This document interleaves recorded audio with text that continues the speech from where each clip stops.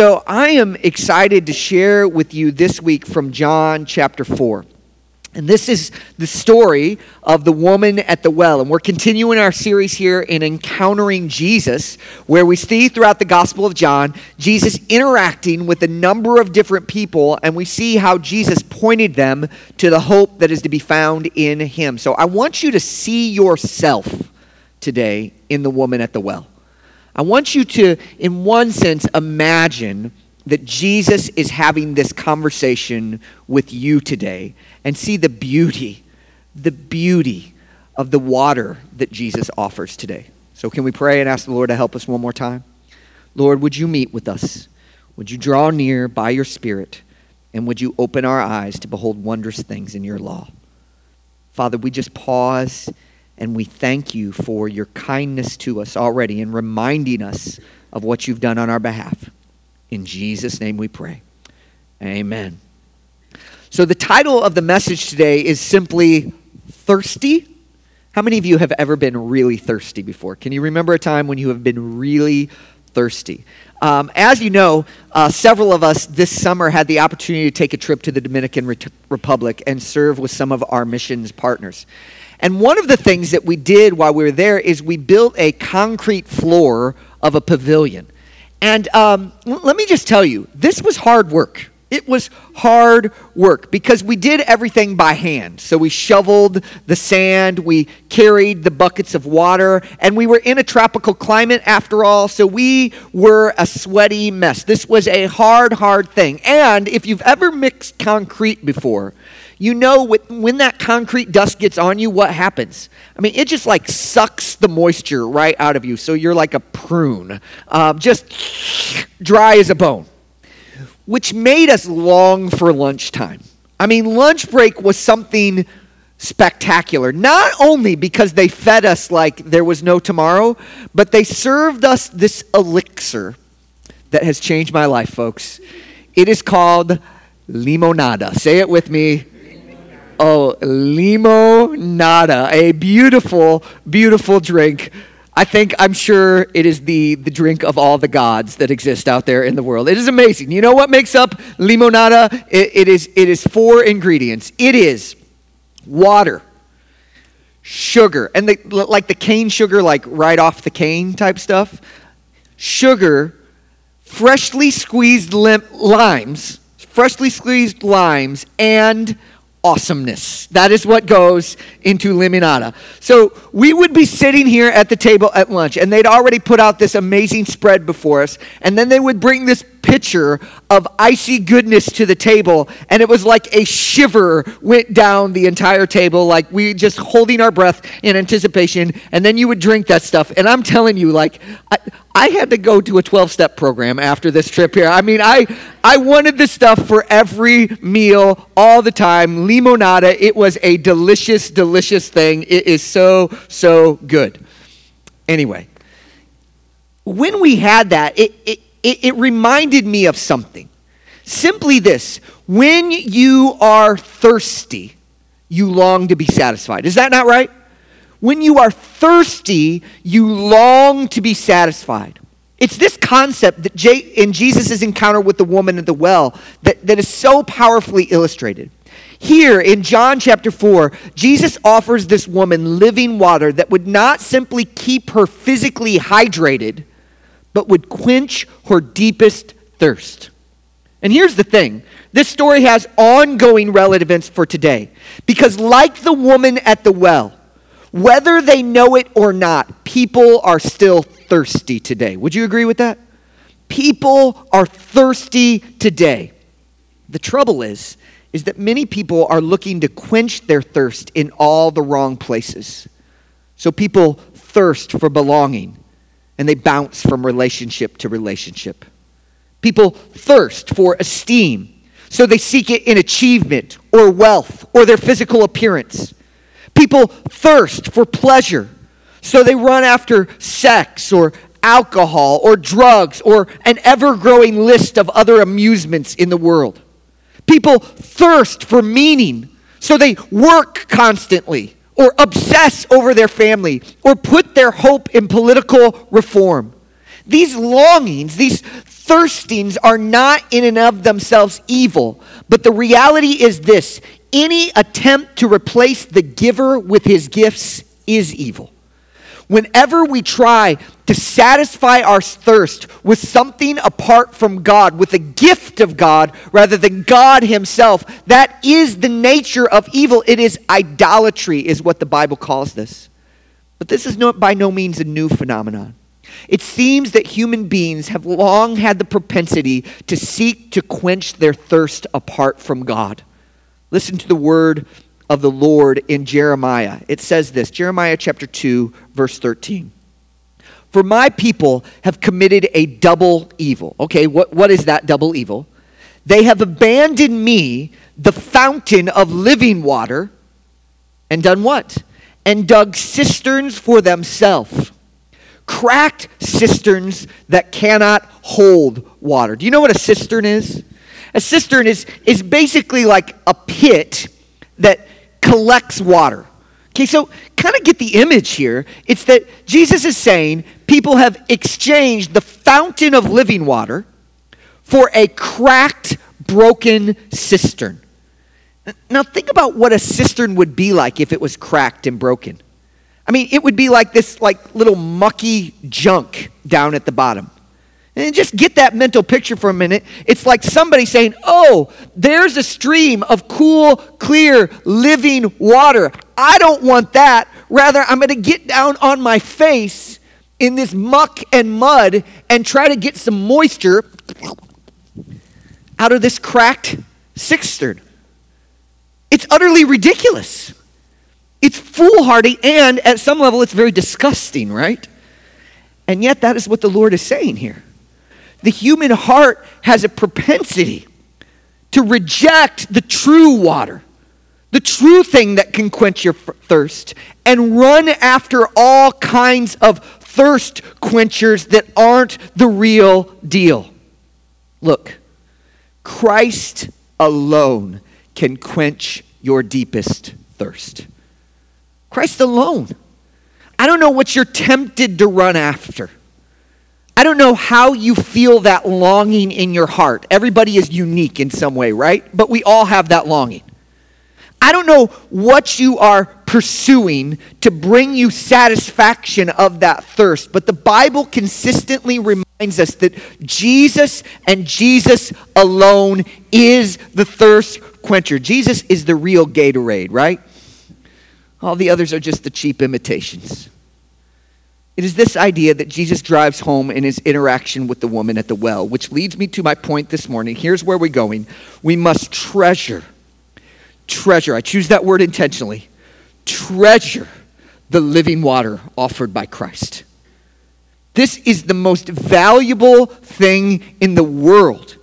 And I think what Jesus would urge us to do here is treasure this offer of living water that he holds out to anyone and everyone who would ever put their hope in him. If nothing else can satisfy, if sex or drugs or pornography or wealth or esteem or attractiveness or money or a great job or a house and 2.5 kids with a white picket fence or the loft in the city, if none of those things can satisfy, then the only logical conclusion is that we must find our satisfaction somewhere else, namely in Christ. We must treasure the offer of living water that he holds out for us. But what is it about Jesus that makes him so unique? Why can he quench our thirst when seemingly nothing else can? We all know that we have this feeling of longing, of thirst in our hearts. Why is it that Jesus is able to meet that need and nothing else can? I think that's what John 4 is about.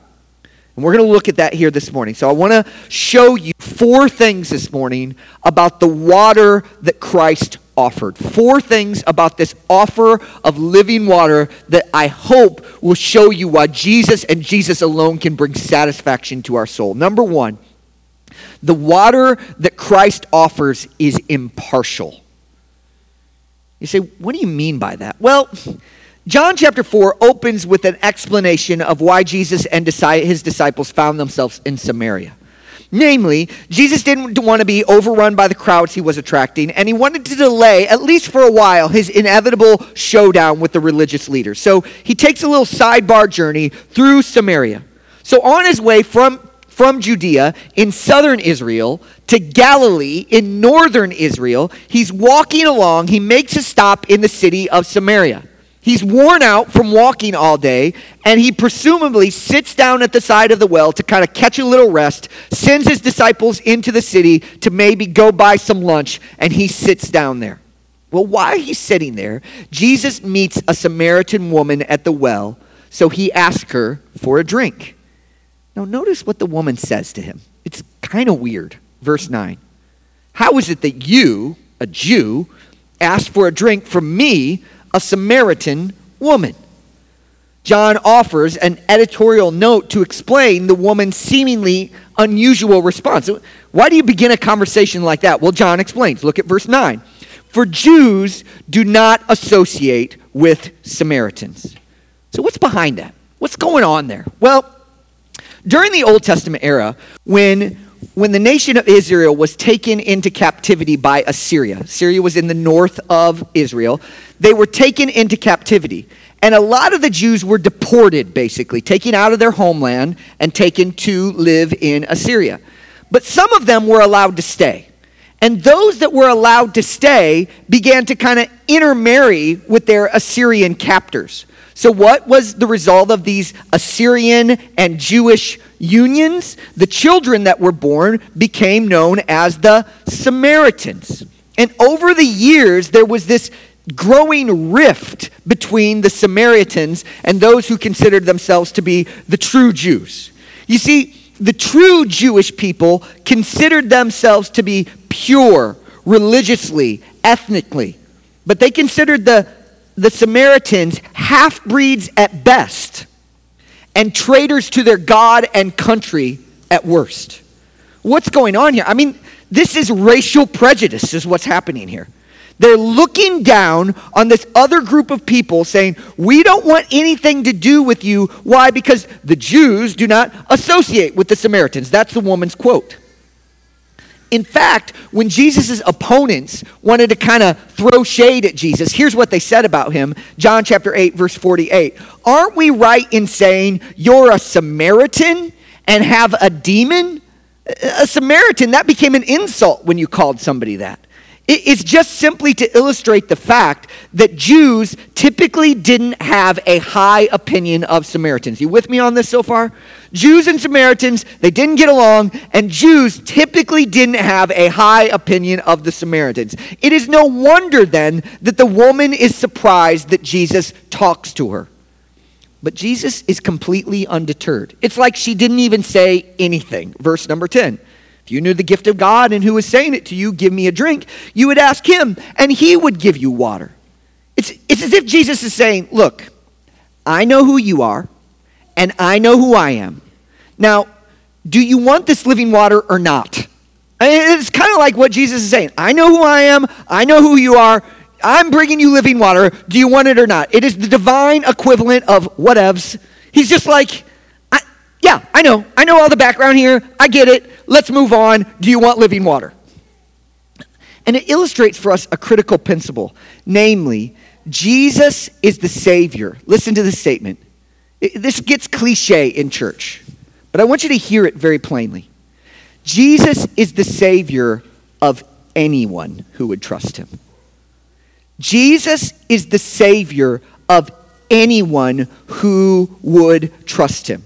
What Jesus is basically saying by his interaction with this Samaritan woman is that no race, ethnicity, nationality, gender, generation, or social status has the inside track on a relationship with him. No, Jesus came to rescue all kinds of people. Here's the reality for us today. You will never meet a person for whom the gospel is irrelevant. Why? Because living water is impartial. It's for anyone who would drink it. When Jesus saw the woman at the well, he did not first see a Samaritan or even a woman. I fundamentally saw a person in need of a Savior. In our deeply divided society, this should inform the way we look at people. When you look at a person, You should not fundamentally say, where there's a black man or there's a white woman. Well, you'll get to that in a minute. But when you first see a person, here's what should go through your head. There is a person made in the image of God like me. Say, like me. Like me. A person made in the image of God. Then you should look at them and you should say, there is a sinner in need of a Savior like me. There is a sinner in need of a Savior. Made in the image of God. Sinner who needs a Savior. Oh yeah. And they happen to be black or white or brown. They happen to be male or female. They happen to be rich or poor. They happen to be young or old. Those are all secondary details. Fundamentally, when Jesus came to the well, he didn't see a Samaritan woman. There's a person made in the image of God. Here's a sinner who needs a Savior. I'm going to step into that conversation and I'm going to offer them living water. Woman, if you knew what I had to offer, you wouldn't be quibbling about Samaritans and Jews. You would be begging me to give you living water right now because I have the greatest thing in the world. That's the beautiful thing about the living water that Jesus offers. There is no one for whom it is irrelevant. The water that Jesus offers applies to anyone and everyone who would ever dare to put their hope in Jesus. Sometimes today, you hear this talk about exclusivity. Christianity is an exclusive religion. And the answer is yes. If you mean that we believe that there is one way to God, we are absolutely exclusive. But here's the thing about Christianity. Christianity is beautifully, exclusively inclusive. Here's what I mean. There is one way to God, open to any who would believe. There is one way to God. It is through Jesus and Jesus alone, but it is open to all who would ever dare believe that message. Christ's offer of living water is so amazing because there is literally no one in your life for whom it does not apply. You don't have to create some sort of custom message. You don't have to say, do you deserve the gospel or is the gospel for you? No, the work of Jesus is for all who would trust in him. Number 2, this offer of living water is not only impartial, it is transforming. Look at verse 10. If you knew, this is Jesus talking, the gift of God, and who is saying to you, give me a drink, you would ask him and he would give you, what's it say? Okay, living water, that's terrible. And let's try again. You would ask him and he would give you much better.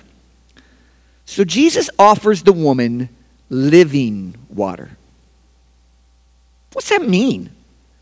Why does he just say like water? Why does he say living water? Well, Jesus clarifies in verse 13. Skip down there. Everyone who drinks from this water, meaning the water from the well, will get thirsty again. But whoever drinks from the water that I will give him will never get thirsty again. Okay, so this water is different than regular water. In fact, the water I will give him will become a well of water springing up in him for eternal life. So when you drink this water, it doesn't just give you eternal life, but it actually does something inside of you. When you drink the water that Christ gives, because it is living water, okay, let's see how closely you're paying attention. Because it is living water, it gives you what? Life. When you drink living water, it gives you life. It fundamentally changes you from the inside out. Listen to this statement. Christ not only does something for you, he does something to you. When you trust in the work of Jesus, he doesn't just do something for you. Like one day you'll go to heaven, or he justifies you, or he adopts you. Those are all wonderful things, and they're biblically true, but they're only part of the story. When God saves a person, he doesn't just do something for them, he does something to them. He changes them. And this is good news because the Bible tells us that we all fundamentally need to be changed. In fact, the Bible goes so far to say that we all have a problem. Every man, woman, boy, and girl that has ever been born from a spiritual standpoint is actually dead. We are DOA, dead on arrival. Ephesians chapter 2, verses 1 and 2. And you were dead in your trespasses and sins, in which you previously lived according to the ways of this world. Apart from Jesus, apart from Jesus, every one of us were spiritual zombies. You say, what do you mean by that? Well, we looked alive. We had some appearance of life, but we, not really alive. A semblance of life. Unfeeling, unmoved, unconnected to God and His Word and the truth. We were in some sense, no, not in some sense, in a real sense, we were all the walking dead. We had no spiritual life in us. But then when Jesus comes and you drink the living water, that all changes.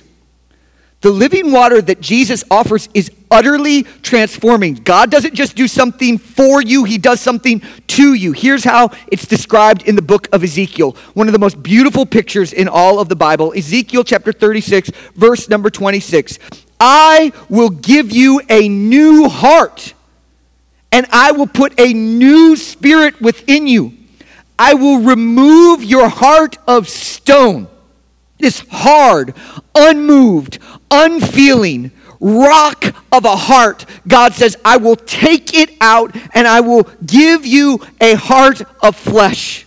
What a beautiful thing that God does. When you drink living water, your hard, stony heart gets ripped out of you, and in comes a soft, fleshy heart that is now responsive to God and His Word and the Spirit. Those who trust in Jesus are no longer cold and hard to God, unmoved, unfeeling towards God. They are alive. You are alive if you've trusted in Jesus. What a gift.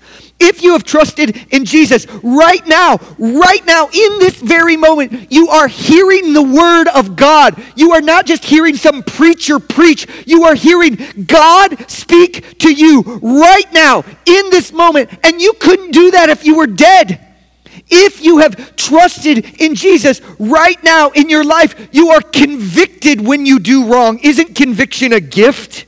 Isn't it a blessing not just to be able to do whatever you want? I have been preserved from so much evil by the fact that the Spirit convicts me and doesn't let me run after my own desires. Because you have trusted in Jesus, you have power, real power over stubborn habits in your life. I am not who I once was, and you are not who you once were. And that habit that is rearing its ugly head in your life, you can kill it by the power of the Spirit, because you are not dead anymore. Because of Jesus, look at this, friends, you actually love and desire God. When we stand up and we sing, oh, the overwhelming, reckless love of God, it chases me down, it fights till I'm found, leaves the 99. Your heart actually says something. It's just not like, oh, the overwhelming. If that's you, by the way, I want to say this kindly. Maybe you're dead. That's not an insult. If nothing happens to you, maybe you're dead. And I would just urge you, there's living water available right now. You don't have to be dead anymore.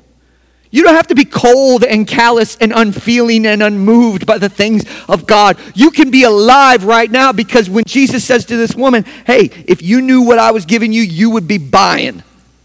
He says that same thing to you and I today.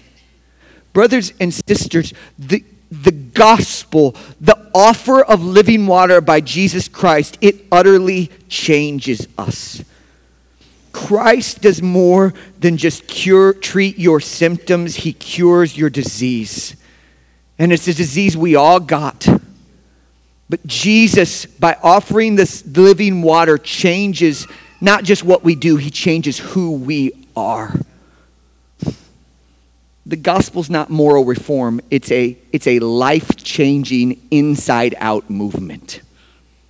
Number 3. This offer is not only impartial and transforming, it is cleansing. Oh, this is beautiful. Unsurprisingly, although the woman doesn't fully understand, she's interested in what Jesus is saying. Verse 13, "Sir, give me this water so that I won't get thirsty and come here to draw water." But once again, Jesus, as Jesus typically does, takes the conversation in an interesting direction. "Go call your husband." I mean, it's weird. "What's going on?" he told her, "and come back here." She answers, "I don't have a husband." Now, here's the thing, if you read the text. Her answer is technically correct, but the way that Jesus responds to this woman reveals his true intentions. Verse number 17. I can almost imagine Jesus with the tear in his eye saying this. "You have correctly said, I don't have a husband.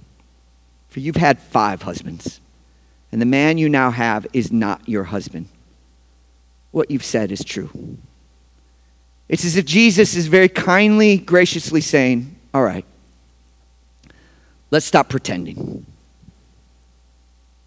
I know that it is no coincidence that you are here by yourself in the middle of the day, the hottest part of the day, coming to draw water. That don't make no sense. The other villages don't want anything to do with you.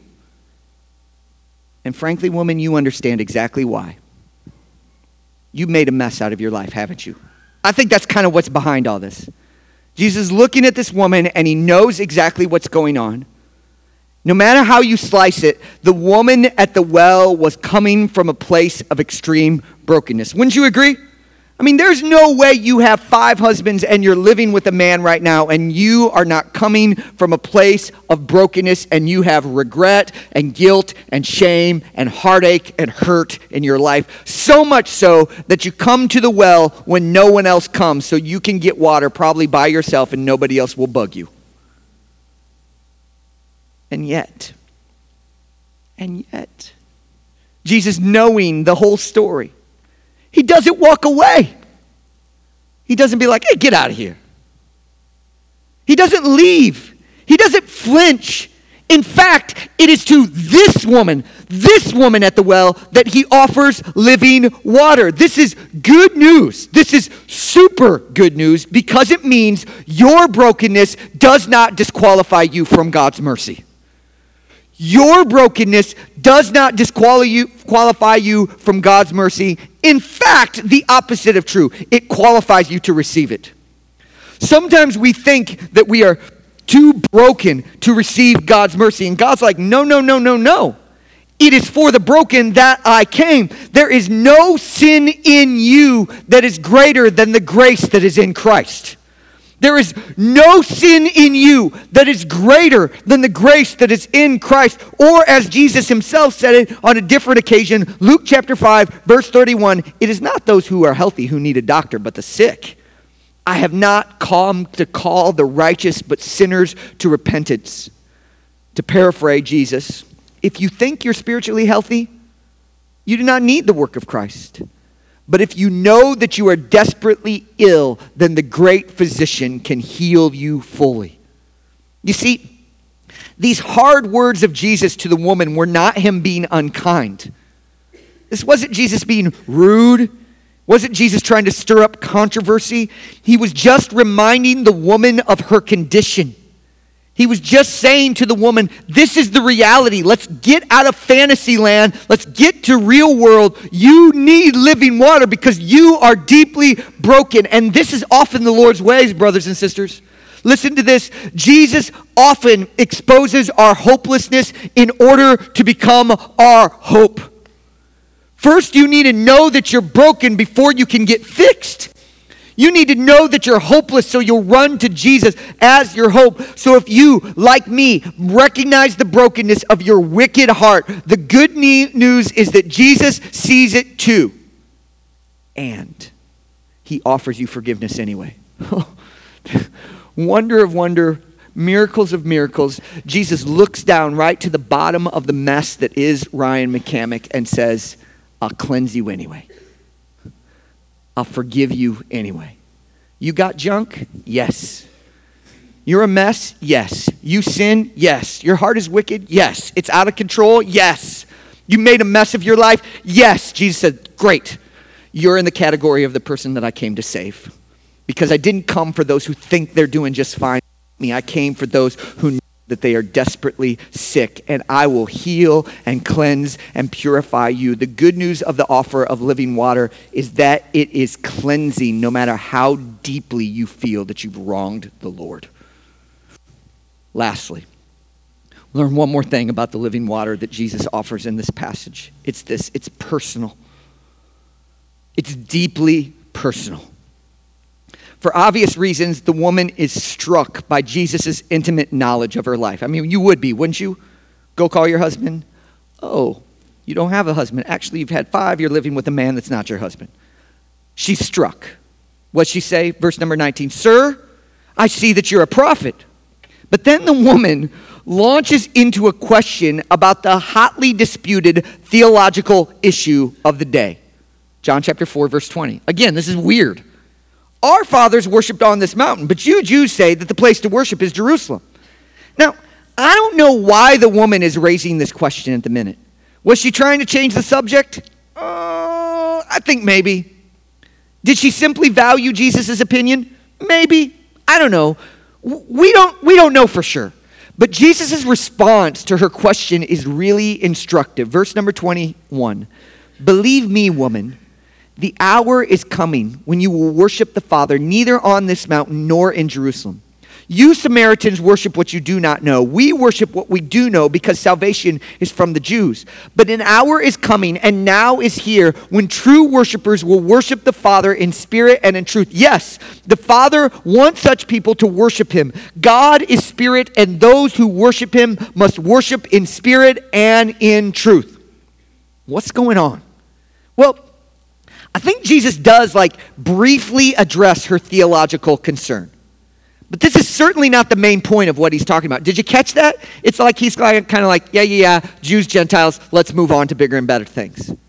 Rather than delving into the particulars of the argument, which I'm sure Jesus could have done with full ability, Jesus seems to be most concerned with how the woman is responding to the truth right then. I think his biggest concern is what are you doing right now? Verse 23, but that hour is coming and now here. Right now, woman, right now, it's here. When true worshipers will worship the Father in spirit and in truth. Yes, the Father wants such people to worship him. This is an invitation. Don't worry about the whole debate between the Jews and the Samaritans. Right now, the Father is seeking those who will worship him. What are you going to do? I think the idea is this: spiritually speaking, what you believe in the present is far more important than what you believed in the past. Brothers and sisters, what are you doing with Jesus right now? Now. Not what did you think, not how were you raised. What are you doing with Jesus today? In the American South, where most people have some sort of nostalgic connection, good or bad, with Christianity and the church, this is something terribly important to keep in mind, because ultimately it does not matter. Hear these words. It does not matter in an ultimate sense if you grew up in church. It does not matter if your granddaddy was a pastor. It doesn't matter if you used to read the Bible and pray every day. It doesn't matter if you were baptized when you were a kid 6 times. It doesn't matter if your family is very religious. None of those things actually matter. The question is fundamentally, what are you doing right now? Are you trusting in Jesus today? Because the Father wants worshipers who will worship him in spirit and in truth now. Now. Look, regardless if your background was good or terrible, all of us, every single one of us, must personally put their faith in Christ. All of us must do that. The Lord made this painfully obvious at the end of his interaction with the woman. Look at this, verse 25. The woman said to him, so he makes this revelation, I know you are the Messiah who is coming, who is called Christ. When he comes, he will explain everything to us. So she's putting her hope in the Messiah. And then what does Jesus do? He basically tells her, I, the one speaking to you, am he. It's as if Jesus is saying, look, I've told you what you need to know. The ball is now in your court. What are you going to do? I'm the one. I came to save.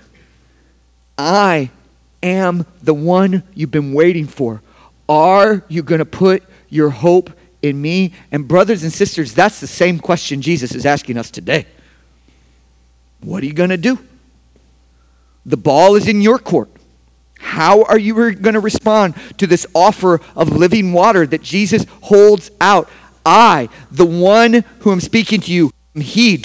Believe all that Jesus says, then trust him. Put your hope in him. Put your confidence in him. Turn from your sins and rest exclusively in the work of Jesus and Jesus alone.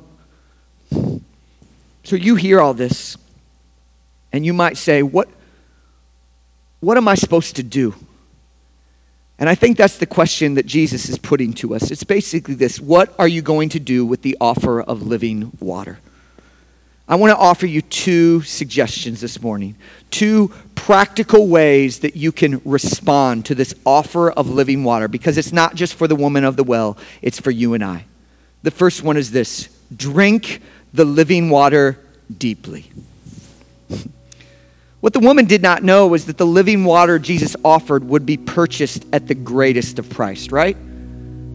She's sitting at the well. She doesn't know the whole story. What would happen in a short time from this conversation is that Jesus would lay down his life on the cross. Why? To purchase living water for anyone who would trust in him. Jesus died on the cross in one sense to give all of us the opportunity to never thirst again. In fact, as the biblical story comes to a close, the risen Christ announces this, Revelation 21, verse 6. It is done. I am the Alpha and the Omega, the beginning and the end. And what does he say? To the thirsty I will give from the spring of water of life without payment. And why is there no payment? Because he paid the price. So drink deeply from that water today. Chug it. Pour it on your head. Guzzle it. Drink deeply of the water. The invitation for us is the same as it was for the woman. Drink. If you're thirsty because your life is a mess, drink. If you're thirsty because your heart is broken, drink. If you're thirsty because your burden is heavy, drink. If you're thirsty because your shame is unbearable, drink. Spiritual thirst is meant to drive you to the living water. That's the purpose of spiritual thirst. Are you thirsty? Yes. Go to the right spot. God put that thirst in you to drive you to him. Don't go to the broken cisterns. They won't quench. Don't go lick up that mud. That's disgusting. It's not satisfying. Go to Jesus. He will satisfy you. So drink deeply. Stop fooling about with the things that won't satisfy, and drink deeply from the one and only thing that will, Jesus' offer of eternal life. 2, share the living word freely. Oh, this story is fantastic, by the way. I mean, as beautiful as the interaction with the woman is that Jesus had, it gets better. So the disciples come back, presumably from buying lunch, and they're like, Jesus, you hungry? And then Jesus kind of goes into his like, I have food to eat that you do not know of. So Jesus is cryptic with them. And I imagine as they're having this interaction, Jesus turns and he says, hey, guys, look over there. And there's these people that are coming, Samaritans, that are coming to where Jesus is. It's because the woman went back. Look at what it says in John chapter 4, verse 39. Now, many Samaritans from the town believed in him. Why? Because of what the woman said. Well, I love that. Because of what the woman said. And she testified, he told me everything I ever did. So when the Samaritans came to him, they asked him to stay with them, and he stayed there 2 days. Many more believed because of what he said. And they told the woman, we no longer believe because of what you said, since we have heard for ourselves and know that this is really the Savior of the world. It's wonderful. The woman so valued what Christ was offering her that she couldn't keep it to herself. It just burned in her heart. You know, sometimes secular companies stumble onto deeply spiritual, profound truth. And you know who did that recently? Coca-Cola. So I have a little illustration here. So let me show you what Coca-Cola has done. I have here, because when I get preaching, sometimes I get a little thirsty. Thank you. You want to be my valet now? That's awesome. That's great. So I have a little cooler here, and oh yeah, yep. I have an icy cold. It really is icy cold Coca-Cola. And you know when you do this, anybody like this sound? Oh yeah, that's good. And I'm just gonna give me a moment here, okay? Oh, man.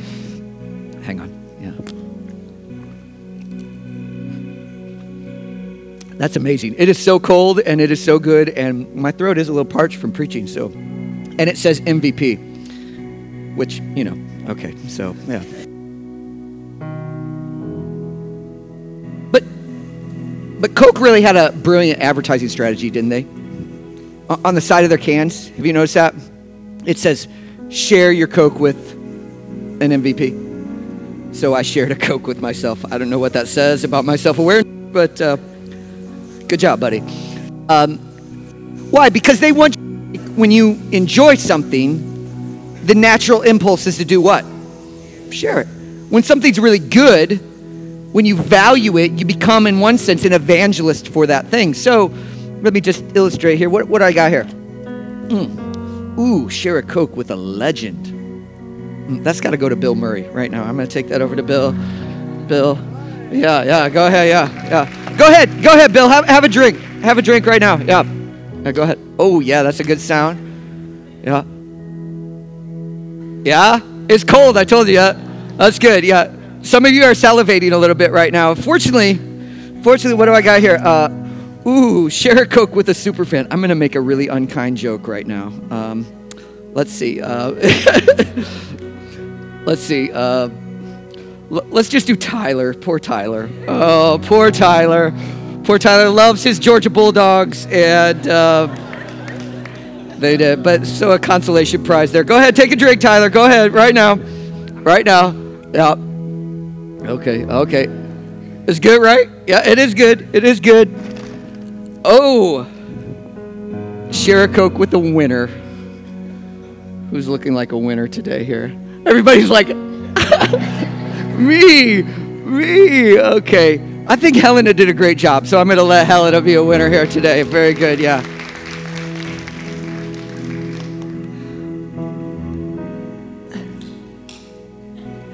It's good, right? Go ahead. Yeah, you had to do it.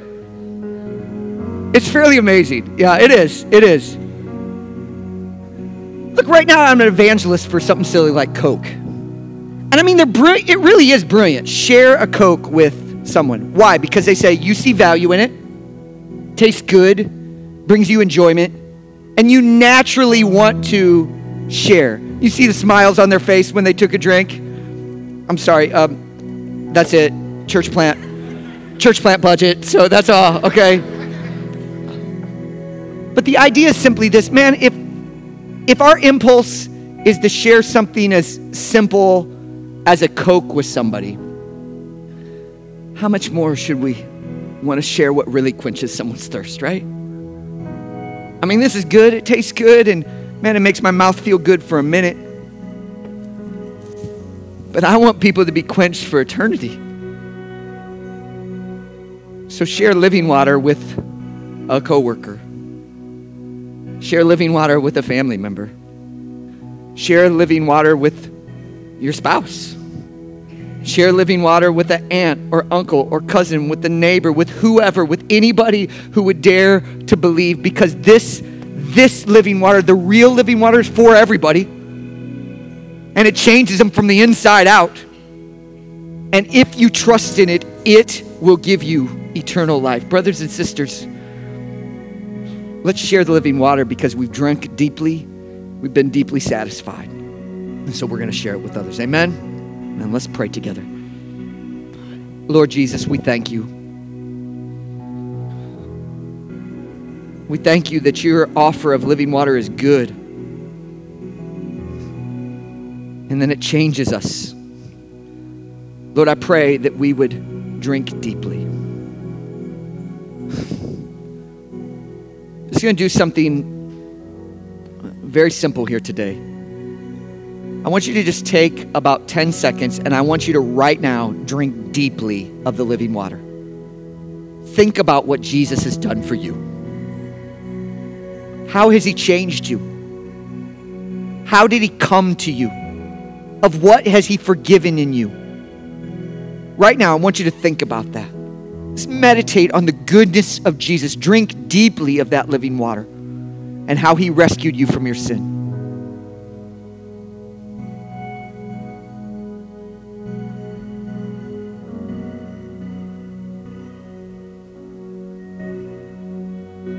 As you keep your heads bowed and eyes closed, let me ask this question. Is there anybody here that would say, you know what, I've never drank of that living water, but the Lord is doing something in my heart right now. And I want to pursue this living water. I'm not sure exactly what to do, but I want to pursue this living water. Just raise your hand. I don't want to embarrass you, but I would love to pray for you right now. Not by name, just quietly pray for you. Is there anybody here that would say, I need a drink of this living water for the very first time? Would you just slip your hand up quietly?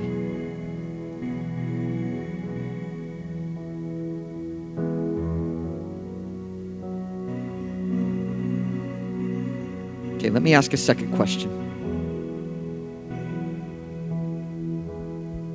We've sought to drink of the living water. How many of you would say this week, you know what, by God's grace, I will seek to share the living water freely this week? And I'm not going to count. I'm not going to do anything. This is really for your own accountability, where you, between the Lord, you're saying, I'm going to attempt to share Christ with someone this week. Just put your hand up, put it right back down. Amen. Amen. Amen. That's between you and the Lord.